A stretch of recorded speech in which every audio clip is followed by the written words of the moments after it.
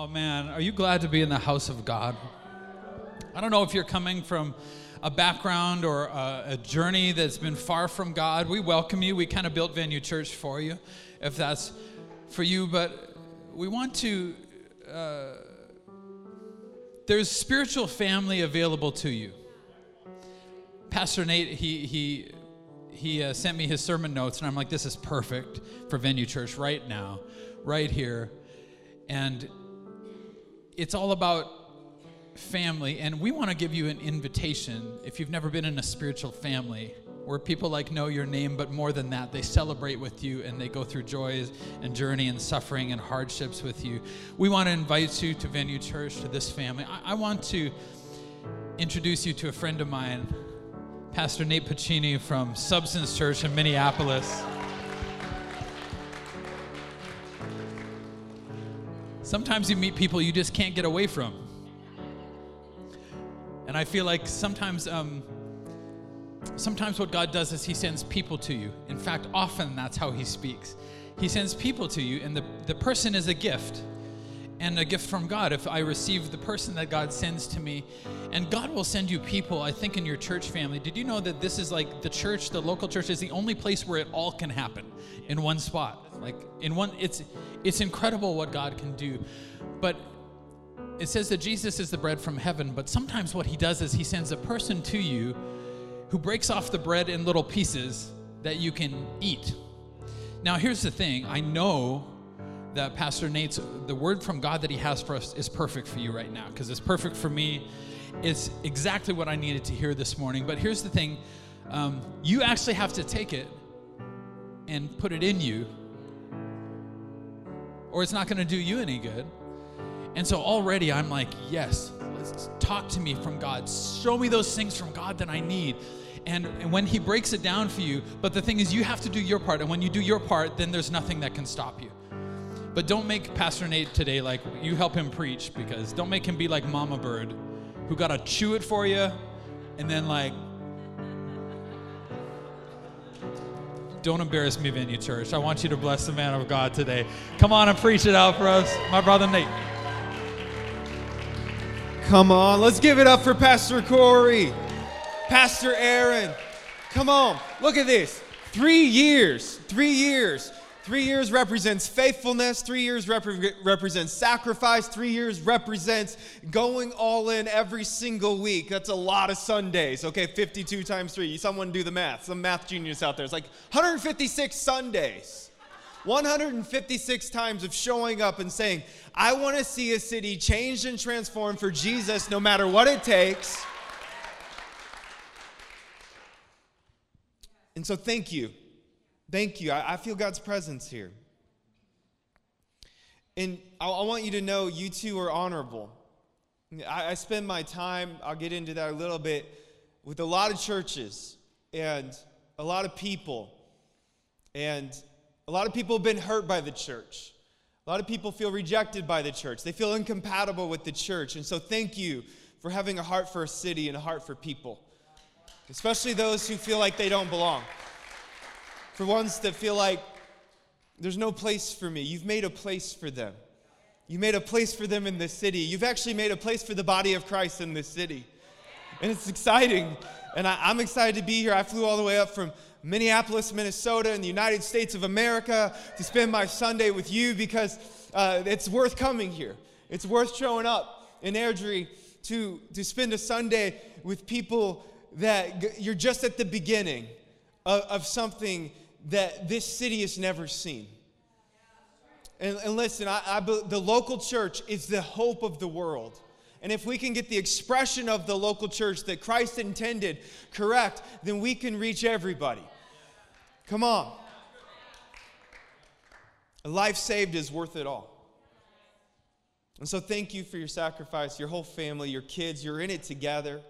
I'm more honored by the work that you two have done in your marriage, that you've done to be healthy, to fight for health, than anything else. And so, thank you. Could we honor our pastors one more time? I want to thank you to every team member, every person who showed. I was here last night, and I was like, is this church? Church is happening tonight? All the people are here. There's a huge collection of people that show up to set up and to make this place accessible to you. I just so thankful that we have more space now with 2 services, and God is doing something beautiful here. You have to know it's beautiful. This expression is beautiful. If we haven't had a chance to meet yet, I came here about a year ago in April and got a chance to spend some time with you. But if we haven't met yet, my name is Nate Puccini once again, and I help lead an amazing church, a crazy church, a bizarre church called Substance in Minneapolis. And I want to show you a picture of my family. I've been married 18 years. I have 2 kids, and there's my beautiful family.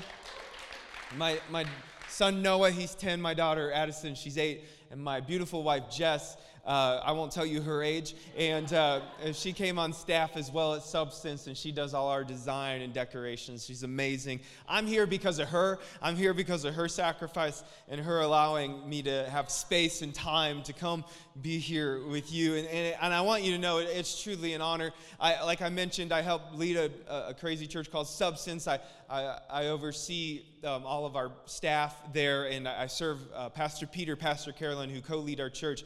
But the crazy story about our church and even how it got its name is my pastor, actually, he spoke here before. He actually gave his life to Christ in a nightclub while DJing. He was a rave DJ of all things, and he was miserable and just lost and had experienced some tragedy in his life, and he just had a friend who said, hey, Peter, why don't you just ask God to reveal himself to you? And so in that nightclub, he prayed a prayer. 30 seconds later, someone came up and said, hey, this may be weird, but Jesus has a plan for your life, and he wants you to follow him. And so he went all out for Jesus that day, and decades later, my life is the collateral blessing of someone praying a prayer and saying yes and going after Jesus. And so I stand here today really on behalf of him. I stand here today on behalf of my pastor. He sends his love to you. He sends his love to the church. He just texted me asking how it was going, and I said, it's fun. I'm having the time of my life, and I get to do it again. We get to be here again. And so Pastor Corby said, just do what you want, and so I'm going to do what I want. I thought it would be appropriate to share a little bit of my story. I haven't always been a pastor at a church. Actually, I did grow up a pastor's kid. I grew up, my grandfather was a pastor, my dad was a pastor, so like pastors' kids, we grow up in the church. I was your kids are all here. We grew up in the church. I was at church three services a week. I was at church every day. I went to every camp service. I went to every youth event. I did all the dramas in the youth group. I was on the Bible team. I memorized scripture. I was a church nerd. On Sunday, I sat the Bible right next to me because I didn't want a woman between me and Jesus, and so that was saved for the Lord. And so I grew up knowing church and understanding church, and I knew when to raise my hand, and I knew when to close my eyes. And as a pastor's kid, I always looked around when everyone was supposed to close their eyes, and I knew all the secret hacks of like where was the Sunday school candy hidden so I could steal it. Listen, I knew church. But the older I got, there was some bitterness that came into my life about how the church treated my family and how they treated people and how people in the church are actually really horrible people at times. Anybody ever been hurt by the church? Anybody ever heard that Christians are hypocrites? And so as I began to get older and I walked into college, I began to get a little cynical about the church. I went to Bible college and I became a youth pastor, and I got hurt again by a church and began to get more cynical about the church. And while being a youth pastor, I was actually recruited by a company that I had worked for in college to come work for them, and they offered me a 6-figure income, and in Canadian dollars, that's a lot of money. And by age 25, I was successful in climbing the corporate ladder in America. And I was achieving the dream of being significant and people knowing me and recognizing me and having a big income. And by 26, I made my first $1 million. And once again, in Canadian dollars, that's like $40 million. Right? I'm really bad at how that works. But age 27, I had a chance to purchase a company, and I grew it to 17 locations. We were doing about $17 million a year in revenue. And on paper, I was important. On paper, I was successful. According to my family, they're all in ministry, and ministry doesn't necessarily pay well. They're like, this guy's successful. He's made it. He's recognized. I was known on a national level. I was rewarded for my behavior. But the truth inside of me, I was broken. I was hurting. I had a 10-year eating disorder I never told anybody about. I hid it from everybody. It was bad. I ended up in the hospital, lied about it. My marriage was in maintenance mode. It was barely held together. I was okay if I lost my marriage. I was a workaholic. I had no accountability in my life. I had secret sins in my heart, in my life, my decisions. I had sexual sins, things I struggled with, and I was completely miserable. You see, the world recognized my success based on a career, based on a bank account number, based on my house and my vehicles. But inside, I was dying. And slowly, death was sneaking into my heart and began to not care about people. And I had a friend one day who recognized the level of misery. Someone that today I consider my best friend. And he made an invitation to me. And he said, hey, I know you've been hurt by the church, but there's a different kind of church out there. There's a church that cares for people. And they meet in a high school, and it's really dark in there, and you can't really see anything, and the music's real loud, and lights move around. So it's kind of like this. And he says, would you just go with me? Would you bring your family? We'll go to lunch afterwards. Would you show up with me? And I remember going into that auditorium, sitting 8 rows back over here, my arms crossed, and I was bitter, and I was hurt, and I criticized everything they did. And then next week, he invited me to go again. He says, hey, come, my family will be there. You can bring your family. We'll go to lunch afterwards. And next week, he invited me again.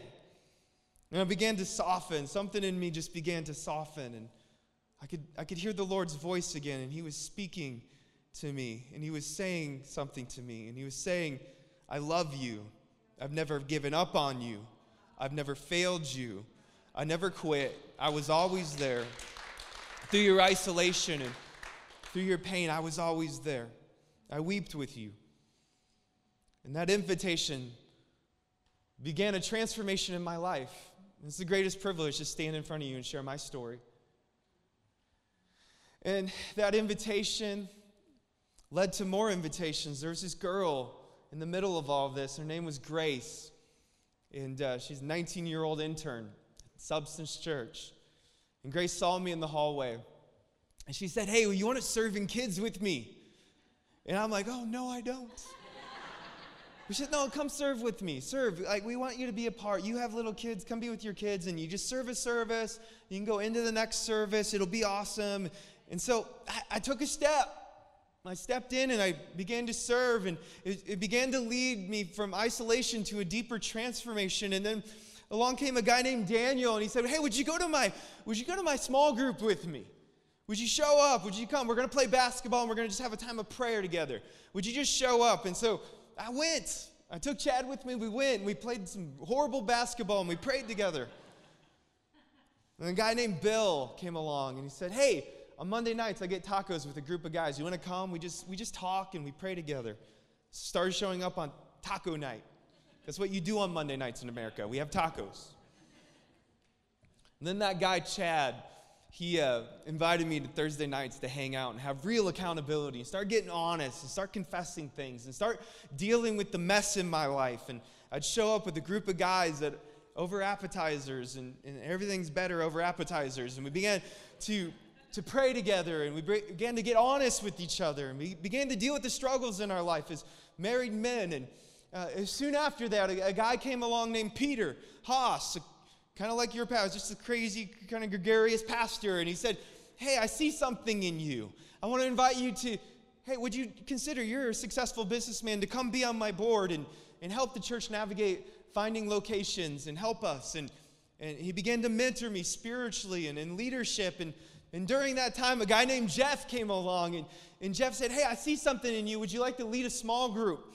And I launched my first small group, and then soon after, a guy named Jordan came along, and Jordan said, hey, Wednesdays, the pastors get together and play basketball. You want to come play basketball? And we'd spend time praying together and just being friends. And so I showed up at basketball, and during that time, going to basketball, I met a guy named Bart. And Bart became a deep, close friend of mine, a spiritual mentor in my life. And he invited me to get up at 5 a.m. every morning and begin to work out and get healthy physically. And he invited me to come start training with him to do triathlons. And I thought that was crazy. I'd never done anything like that in my life. But an invitation was leading to a transformation. And we did 5 triathlons together, setting record times together, spending time together. And just so happened that relationship began to develop, and this person was responsible for hiring at Substance. And I began to just allow that dream to come awake in me again that was there from a young age but had been silenced by the pain and misery of isolation and shame. And the dream began to come alive in me again, and I began to profess my passion to see people in brokenness come to hope. And he said, hey, I believe there's a calling on your life for ministry. We want to make a place for you and space for you on our team. And would you consider doing that? And at this time, I'm running all of these stores. And there was a decision I had to make. I had to decide, do I go half into business, half into ministry? And for me, this is my story, I had to burn that plow. And I had to go all in. And I sold my business. And I went all in. And these series of invitations have led to a complete transformation from isolation to wholeness. And the joy of the Lord is my strength. And my hope today is that you would not just hear an exciting story, but you would open your hearts to the Holy Spirit who wants to transform each and every one of us today. Do you believe that? I don't know what your background is. I don't know what you're walking through. But I do believe that God can reveal himself to anyone at all. Who believes that in this room today?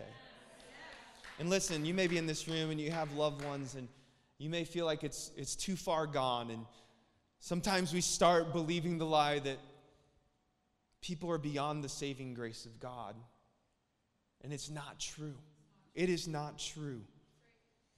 But I do think at times people are incompatible with church and what they've seen in church and what church has done to them. And so today, here's what I'd love to offer you. What if we reinvented the way we thought about church? Get this stat. Less than 1% of people under the age of 40 attend church on a weekly basis at all in North America. I think that's a devastating stat, but I think if you actually looked into your life, you would see that's pretty common. Pastor Corey picked me up today, and we drove by all the hockey arenas. And there's a lot of people in those parking lots, and I'm not condemning that. But a church alive is worth going to. And community of people that are there and accessible and available for other people will move the heart. And I truly believe that the local church is the hope of the world. It's the hope of your marriage. It's the hope for the addiction you feel trapped in. It's hope for the isolation you're walking in. It's hope for the shame and the defeat and the struggle you're going through. And I'm here today to say there's something greater. What if we could reinvent the way we think about church? So let's check out this scripture. I'm going to throw it up on the screen here, James 5:16. Therefore, confess your sins to each other and pray for each other so that you may be healed. The prayer of a righteous man is powerful and effective. So we see here in Scripture the result of confession and prayer. It's not just to God, which we practice at times in the church, but it's horizontal prayer one to another is where healing truly takes place. And I just wonder how many people today are lacking healing in their life because they're lacking confession of sin to another person. You see, as an immature believer in my life, in my journey growing up in the church, I was hoping that maybe just an altar experience would actually resolve the sin in my life, because otherwise it was just too embarrassing to deal with it. It was too embarrassing to get honest about an eating disorder or pornography or whatever sexual sin or struggle that you may be facing, whatever anxiety you may be facing today. Thought it could be resolved by another tear-filled worship song. You can have my whole heart, God. And that would just be enough. But it never was. Perhaps I could just memorize another scripture. Maybe I could just hear another one of Pastor Corey's sermons and it would just move me to transformation. But really what I needed was confession to another person and accountability in my life to be truly transformed. And listen, I think this is the hardest jump to make for all of us, because we are as healthy as our current disciplines. That's as good as it gets. And you can't look back on how you were 20 years ago and say, well, I could run a marathon 20 years ago. I'm like, bro, you haven't run in 10 years. You're not running a marathon. You're only as healthy as your current disciplines. And we see in Scripture, God opposes the proud, but gives grace to the humble. We know that, right? But what's the key ingredient? It's humility. Humility is. And it's the willingness to experience humiliation. I remember one day in this journey of just getting healed and made whole, I was sitting in a parking lot. It was a Mexican restaurant where all great things happen. I'm sitting in this parking lot, and my wife's there, and I knew a part of my journey and all this invitation and transformation taking place in my life. I had to confess my shame to the very person I'd given my life to serve in marriage. And I sat there for an hour and a half, and I told her everything, every single thing that you could think of. And it was humiliating. It was embarrassing. I probably told her things she never even needed to know. This was my moment. I needed to get it all out. I needed to just deal with it. It was humiliating. But that humiliation led to a transformation. And when I got past that shame that the devil wants to hold you in, there was freedom on the other side. There was joy on the other side. There was purpose on the other side. And listen today, I want purpose for you. I want joy for your life. I want freedom in your situations. And maybe if you have loved ones in this room and you just don't know how they're going to experience the joy of the Lord, well, we need to look at ourselves and say, is it me lacking joy in my life that other people are not experiencing joy? Because you reflect who you are. You see, I wanted to believe the biggest problem growing up as a pastor's kid, since I knew everything, was simply knowledge. But knowledge never transformed me. We know this in life. Some of you are doing the fast right now. We know that kale and spinach equals good, right? Pastor Corey bought me this drink. It had kale in it and all this awesome stuff. It had sweet potatoes in it. I'm like, how do they get sweet potatoes in there? It's healthy. Pizza's bad. We know we should work out every day. We should eat healthy, but are we doing that? Are we doing it? Are we doing it? Not at all. Some of you are. You see, knowledge is not our problem. It's realness. It's prayer. It's accountability. And you need friends who can look you in the eye. Like Pastor Corey and I become really close friends, and he'll ask me and I'll ask him, how you really doing? How you really doing, man? Let me help you. If you're not doing good, let's pray together. Let's talk it out. Let's be available to get real, to get honest, to deal with this stuff. Because listen, you're one step away from a transformation. You're one step away today from a transformation in your life. I believe it. I'm convicted by it. I'm convinced of it. God has a transformation accessible and available for you in this room today. Your miracle can begin on this Sunday, January 5th, 2020.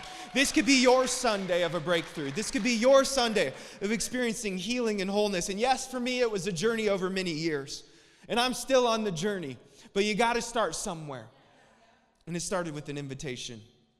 I want to give you this principle that I've learned in the process. When I went from knowledge to application, I went from knowledge to accountability. And it wasn't just merely listening to the word, therefore doing what it was not listening to the word, it was doing what the word says, excuse me. It was application of the word in my life. And I learned this principle. And we'll put it up right here, the humiliation principle. I want to teach this to you today. You may want to write this down. The degree to which you are willing to humiliate yourself is the degree in which God's grace is dispensed in your life. Or another way to say it is, you rise to the level of your own humiliation. Everything in God's kingdom is inverted. That's not what the world taught me. That's not what my career taught me. It taught me to be the best, to be the success, to be promoted, to be seen, to be wealthy, to be known. Everything in the kingdom is to serve, is to surrender, is to submit.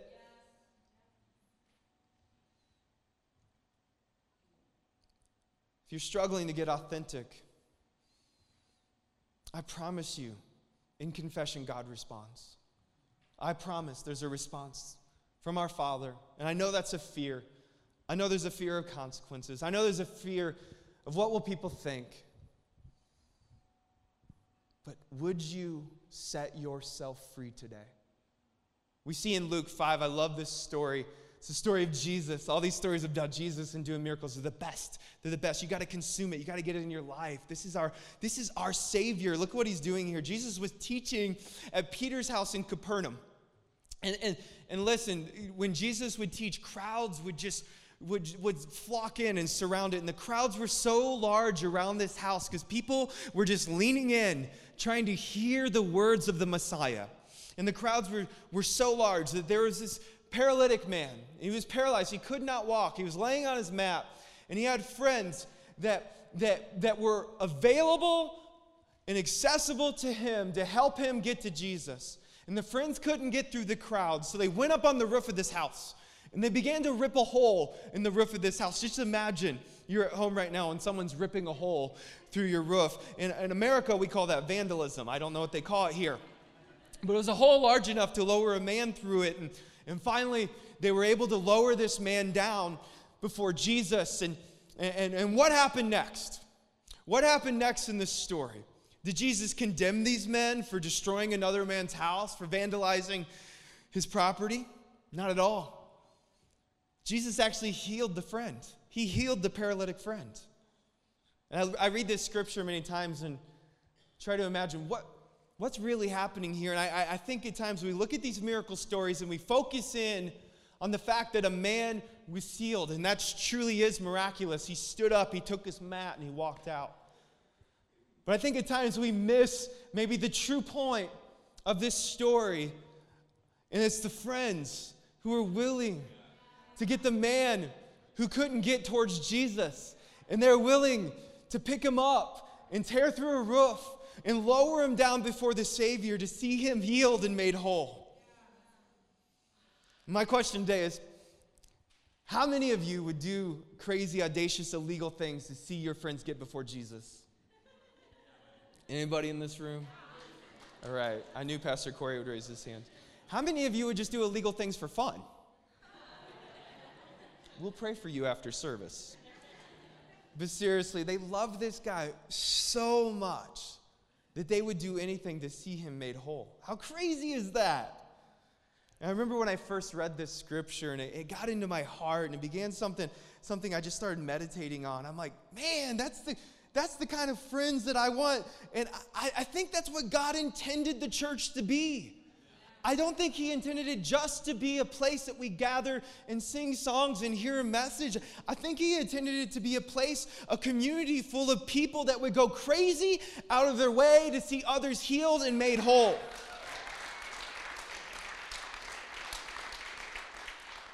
I'm going to get a little practical here. We actually see that statistics actually approve of this approach to church. So follow this. We see in research that the greatest statistical predictor of someone's spiritual growth is not how good the preaching is. It's not how good the kids' ministry is. It's not how good the worship is. And all those things are excellent. They're important. I'm not saying they're not important. But the number one most important thing is, how many close, intimate Christian friends do you have at any given time in your life? It is the most important contributor to your spiritual growth and how satisfied you are with the church. Which is a big deal. Because in the church, many times, We think of ourselves as the consumers or the critics to explain to the pastor how to run the church. But it's not what transforms you. It's how many close, intimate Christian friends do you have at any given time. More than Bible verses memorized, more than services attended. And some of y'all are going to have to try really hard to catch up to me and Pastor Corey with church services attended. Intimate Christian community equals transformation. If you want it. If you want it. Once again, I listed 12 key invites that led to a transformation. Get this, you can preach the same quantity of scripture to two people, but the one with intimate spiritual friends, they're more likely to apply the word in their life. There's actually application and accountability to the application of the word that they're hearing. Amen? But James said, when righteous people get together, remember at the beginning, and have honest confession in prayer, what is it? It's powerful. It's effective. Do you believe that today? Guess what? Intimate, supportive friends not only help us spiritually, but research shows it actually helps you physically. Check this out. I think this is crazy. You'll like this. If you don't take anything away, write this down. This will impress your friends. Did you know that socially isolated people are 4 times more susceptible to the common cold? Check this out. A lack of social relationships jeopardizes coronary health to a degree that rivals cigarette smoking, high blood pressure, blood lipids, obesity, and lack of physical activity. I mean, wow, right? Anybody blown away by that? That's kind of crazy. Does that mean that you can be an obese chain smoker and as long as you have Christian friends, you're good? Probably not, but get this. Did you know that the odds of surviving cancer, heart disease, and stroke doubles based on how many intimate and supportive friends you have at any given time? I think it's crazy. We see if someone invented a pill that would double your odds of surviving cancer, heart disease, and stroke, they would say that is the medical breakthrough of a lifetime, right? We'd all be popping those pills instead of glucosamine. We'd be taking those pills. But to say that it's intimate, supportive friends, that's just not as fascinating as the pill, right? Because why? It requires us to change. It requires a transformation in our lives, a step taken. We have to slow down our lives. We have to go to a venue group, actually. We have to actually show up more than once and say, I go to venue groups. And listen, you can't just pop a pill and go. Relationships exist in the margin of our lives. Do you know that? And we live in a culture today, and we're here to fight culture. We live in a culture that does not value margin. It doesn't. Everything in this world, everything in my story, everything in my life, my history, my past, my success, my promotion, never valued culture, or never valued margin. It valued promotion and self-worth and recognition and reward, but not margin. As I finish today, I'll share one last story for you, a crazy transformational story. See, in Jamaica, there's this woman, and she's very poor, and her name was Vita McKenzie, and she was a young mom. Any young moms in the room? And just like many young moms, her life was filled with the busyness of taking care of all her 3 little kids. She had the diapers, the food, the schedules, trying to keep her home on rhythm. And during this busy season of her life, the worst of all things happened. During her day, she just fell over in a paralytic stroke. She went completely comatose. Her eyes rolled back in her head. Her tongue was just hanging to the side. And she's just laying there lifeless. And her friends rushed over, and they called the doctor in this Jamaican town. And the doctor came into the home, and they didn't have medical opportunity in her area, and they didn't know what to do. And the doctor said, there's nothing we can do. And the kids are grabbing their mom, and they're wondering why mommy won't wake up.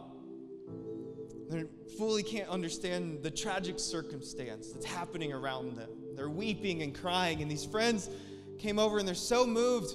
They just, what do we need to do to help our friend Vita? What do we need to do to help our friend come back? What do we need to do to help her? And one woman said, hey, I heard about this minister that happens to be in a nearby town. And I heard that in these services he's doing, people are getting healed. And so they didn't know how to get there. It was several miles away, and they were all very poor, and they didn't have vehicles or anything. And so one friend said, hey, we have a wheelbarrow. And so they went and grabbed the wheelbarrow, and they threw blankets in it, and they picked up her lifeless, comatose body, and they laid it in the wheelbarrow, and they began the trek of several miles to get to this church service and try to make it on time. And they wheeled her into the church. And just imagine that right now, someone wheeling a wheelbarrow right down the center aisle to the altar. Listen, they were desperate for her friend to get before Jesus. And they said, no matter what happens and whatever it takes, we want to see our friend healed and made whole. And when they wheeled, I don't know what I would do if someone did that. They wheeled her up there, and the minister stops, and so moved by the friends, and so moved by the tragedy, his faith was stirred in that moment. And the room was silent, and he says, in the name of Jesus, open up your eyes and get up. And there was this long, awkward silence, and nothing happened. And then suddenly, the crowd hears a gasp, and she begins to breathe, and she swallowed, and her eyes rolled forward, and she stretched up and out and looked around. Where am I? And like an eruption, the place exploded in praise and worship. And when I think about this story, and Vida being completely healed and made whole in one moment, when I heard that, I couldn't help but think, oh, to have friends like Vida McKenzie. Lord, oh, I want people to have friends who are willing to rip through a roof for them. Do they have friends who are willing to roll their lifeless, comatose body before Jesus so that they may be healed and made whole? So I propose that question to you today, church. What is your definition of what it means to be the church?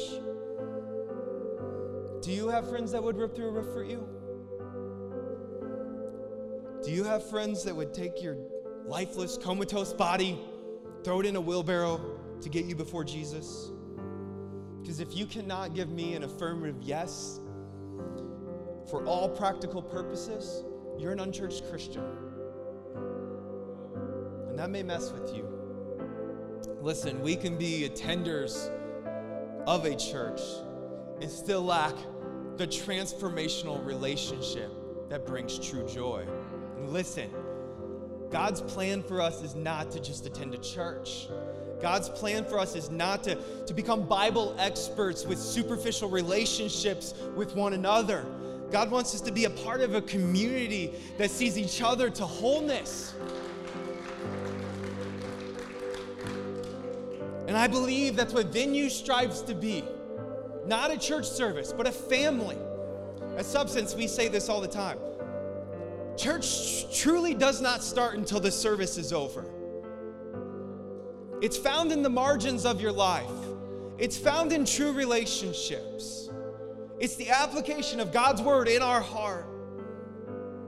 So today, do we ourselves even know what it means to be churched? I mean, we sing about it all the time. It's the blood of Christ that heals, right? But where does the blood of Christ flow? Through the body of Christ. And who is that body? You are. You're the church. You're the church. You're the church. It's just not enough anymore. We got to get real.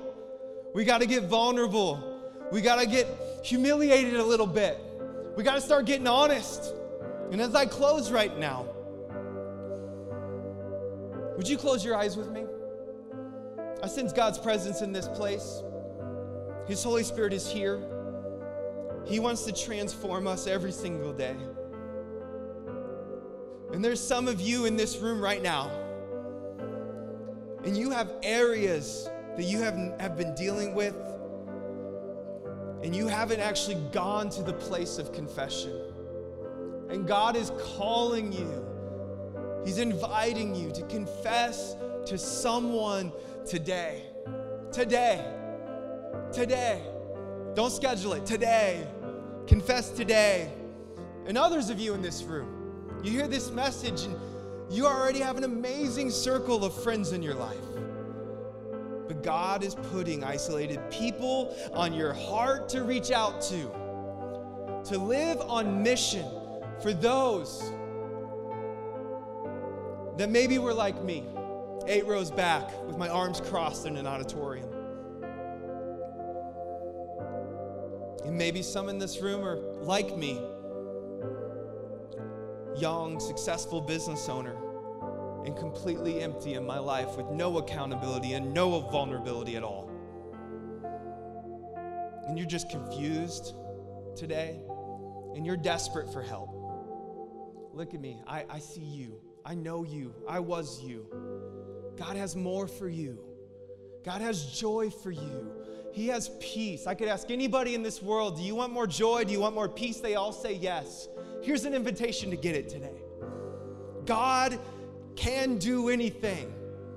And right now, if you reach out to him, I believe you are going to experience a miracle today. Today.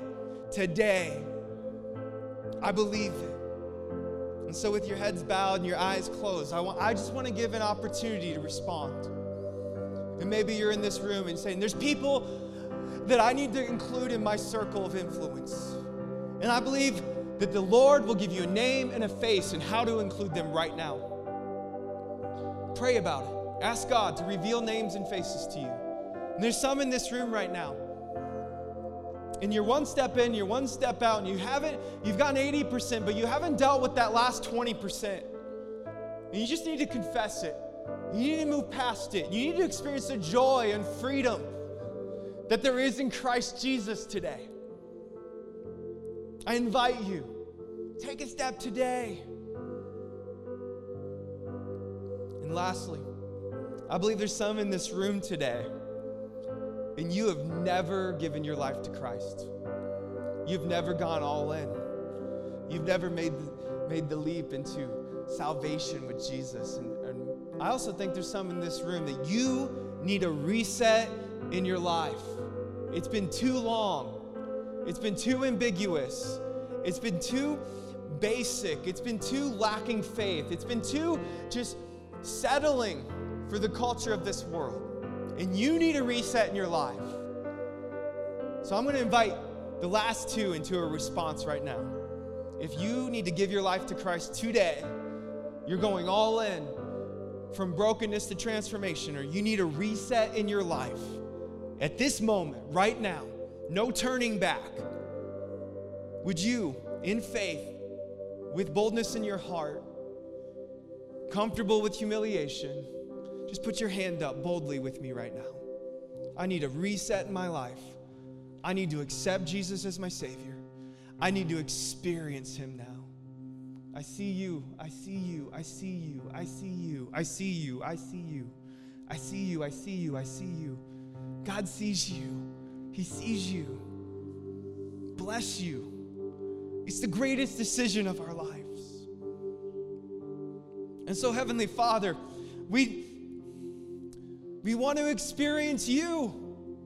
We want the joy of the Lord to be our strength. We want the peace that surpasses all understanding to guard and guide us. We need you today, God. We're desperate for you today. We're desperate for a transformation in our life. We do not want to be the same. And so, God, if we need to be the inviter, God, compel us to invite people to be a part of what we're doing.